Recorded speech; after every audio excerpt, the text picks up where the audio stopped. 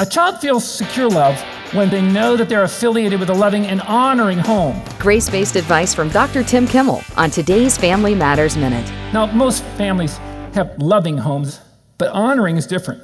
It's ramping up that love. It's saying that I want to operate within our home where the other person's best interests are higher than our own. Now, just think in a family, if everybody's doing that, just look right there what you've done to make things better for everyone. And so you want to build honor into it, where you put great value on them. Look at that verse there in Psalm 139.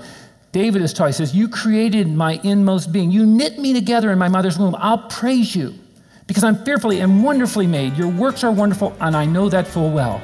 And God made that body style, that hair texture. He made a lot of those mannerisms. We're all just different people.